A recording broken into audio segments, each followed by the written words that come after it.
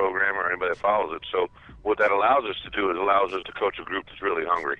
They're very coachable. They're guys that are very much engaged with what we're trying to get across to them, and they've been great through. We've had 10 practices now in spring ball that I couldn't have asked to go any better. So we're excited about where they're going, and more importantly, where they want to go. When you look at this entire roster, Coach, these are guys that you've had a chance over a year of evaluation period. This is your full roster. How big is that for you going into year 5 to have such a group of guys that you're so familiar with? Well, it does make me feel good about where we are, where we think they can go, how to handle them, how to work with them. We know what buttons we need to push. I think the familiarity with this group, it goes back not only obviously over the last year, but some of these guys 4 years ago when we started recruiting them. And everyone wants to make a name for themselves, and these guys are no different. They want this thing to end on a positive note in their senior year. If guys that are juniors to come back for something special, but I think we just got to continue to work on a daily basis and look forward to the ride in front of us.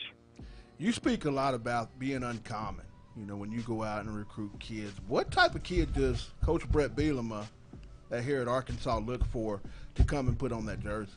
Well, I think the phrase uncommon is we want guys that want to hold themselves to a higher standard. We don't want guys that, possibly, look to be like the guy behind them or in front of them or to the side of them. They want them to stand apart. We want them to work with uncommon work habits. We want them to be able to achieve with uncommon results, and we want them to stand apart from the rest when everybody else is trying to be normal. So we ask that in a lot of different ways, both on the field and off it. And hopefully at the end of the day, what you're able to see is something that's never been done before.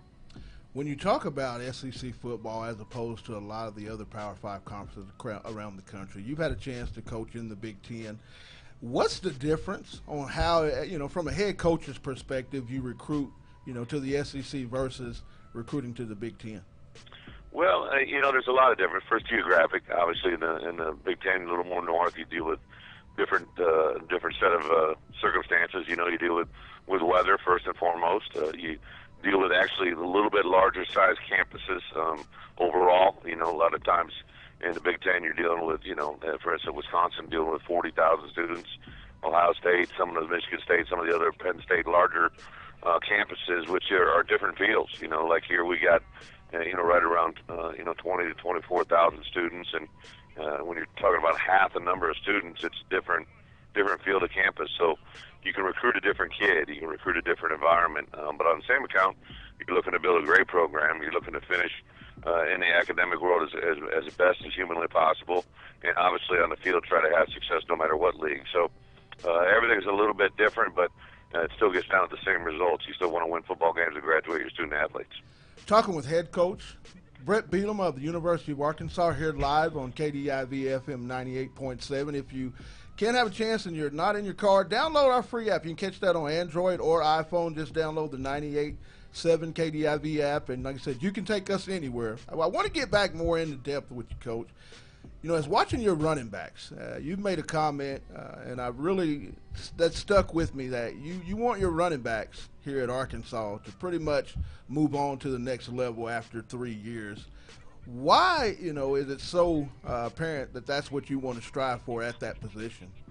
Well, it's really good. I'd like to stay here for 4, but I'm not afraid of losing guys, especially at the running back position. It's actually one of the shortest tenure positions once you make it to the NFL because of the wear and tear on their body. And if guys are in a position to, go into the next level and be drafted at a point that they can live with from a pure, financial reward, then I ask them, we'll gladly do that. I had a lot of running backs. I think I believe my last 7 starting running backs have all had an opportunity to go on to the NFL, and hopefully more in the future. But I think the big thing that our guys see when they come here is they fit a style of offense that in reality is what the NFL does. So they have a great opportunity to showcase at this level what the next level brings, and hopefully do other things along the way. Now, I know recruiting is the lifeblood of all great programs in any sport in college.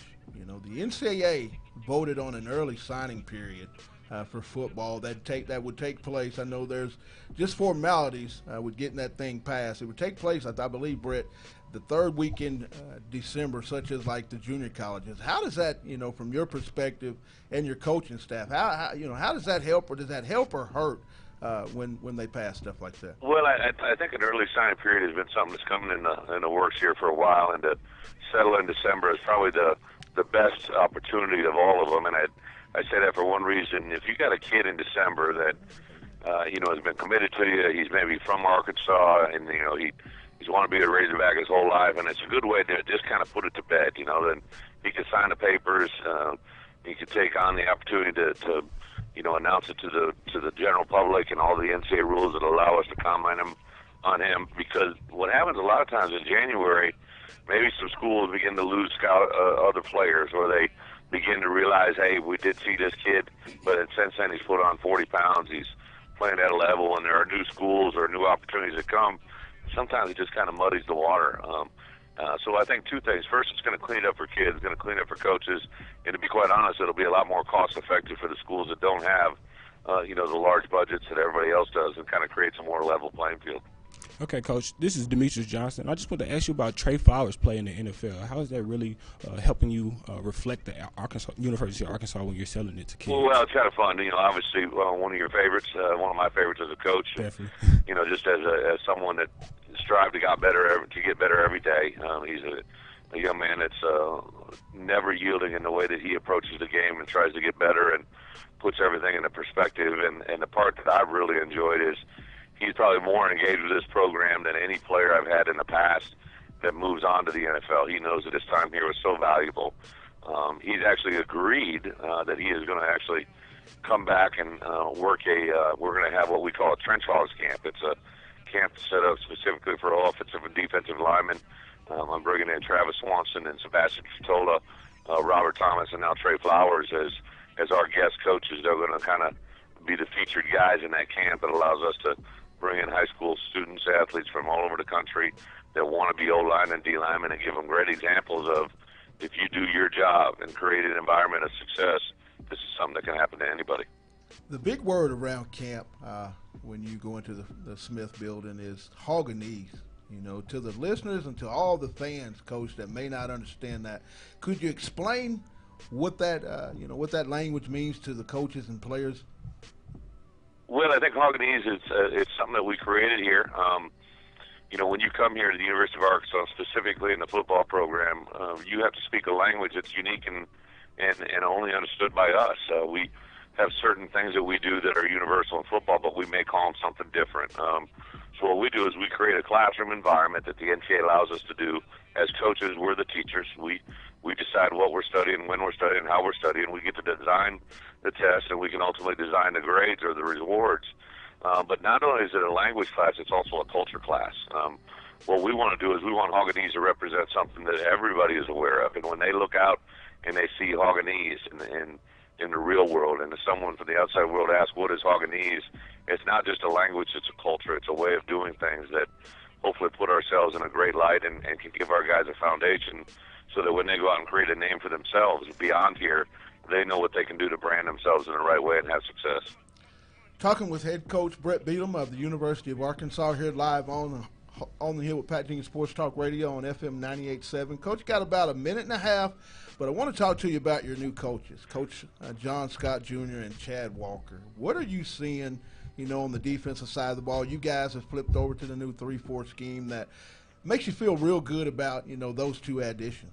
Yeah, I think overall just overwhelmingly positive. They're guys that are obviously masters of their craft, two guys that had NFL experiences that we brought in, and we're able to bond and respond right away with their student athletes in their rooms.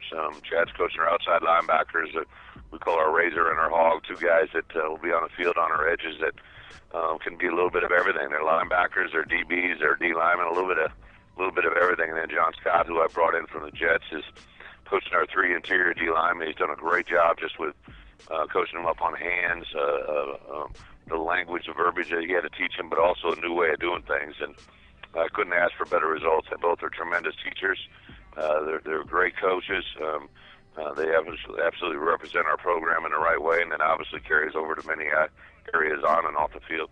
Well, Coach, as always, we love you taking time out to join us on the Hill. Hopefully we'll catch up as the season progresses on. I'd like to get something going with you every week and see if we can make that possible. But, Brett, hey, thanks for taking time out on the Hill, my man. Appreciate it, gentlemen. Have a great day. Whoop Pig. That was Coach Brett Bielema of the University of Arkansas. We're going to keep this Hogs on 2 segment going. Let's go a little SEC roundtable. Next up, Marcus Spears of the SEC Network. It's on the Hill with Pat Jenkins live on KDIV FM 98.7.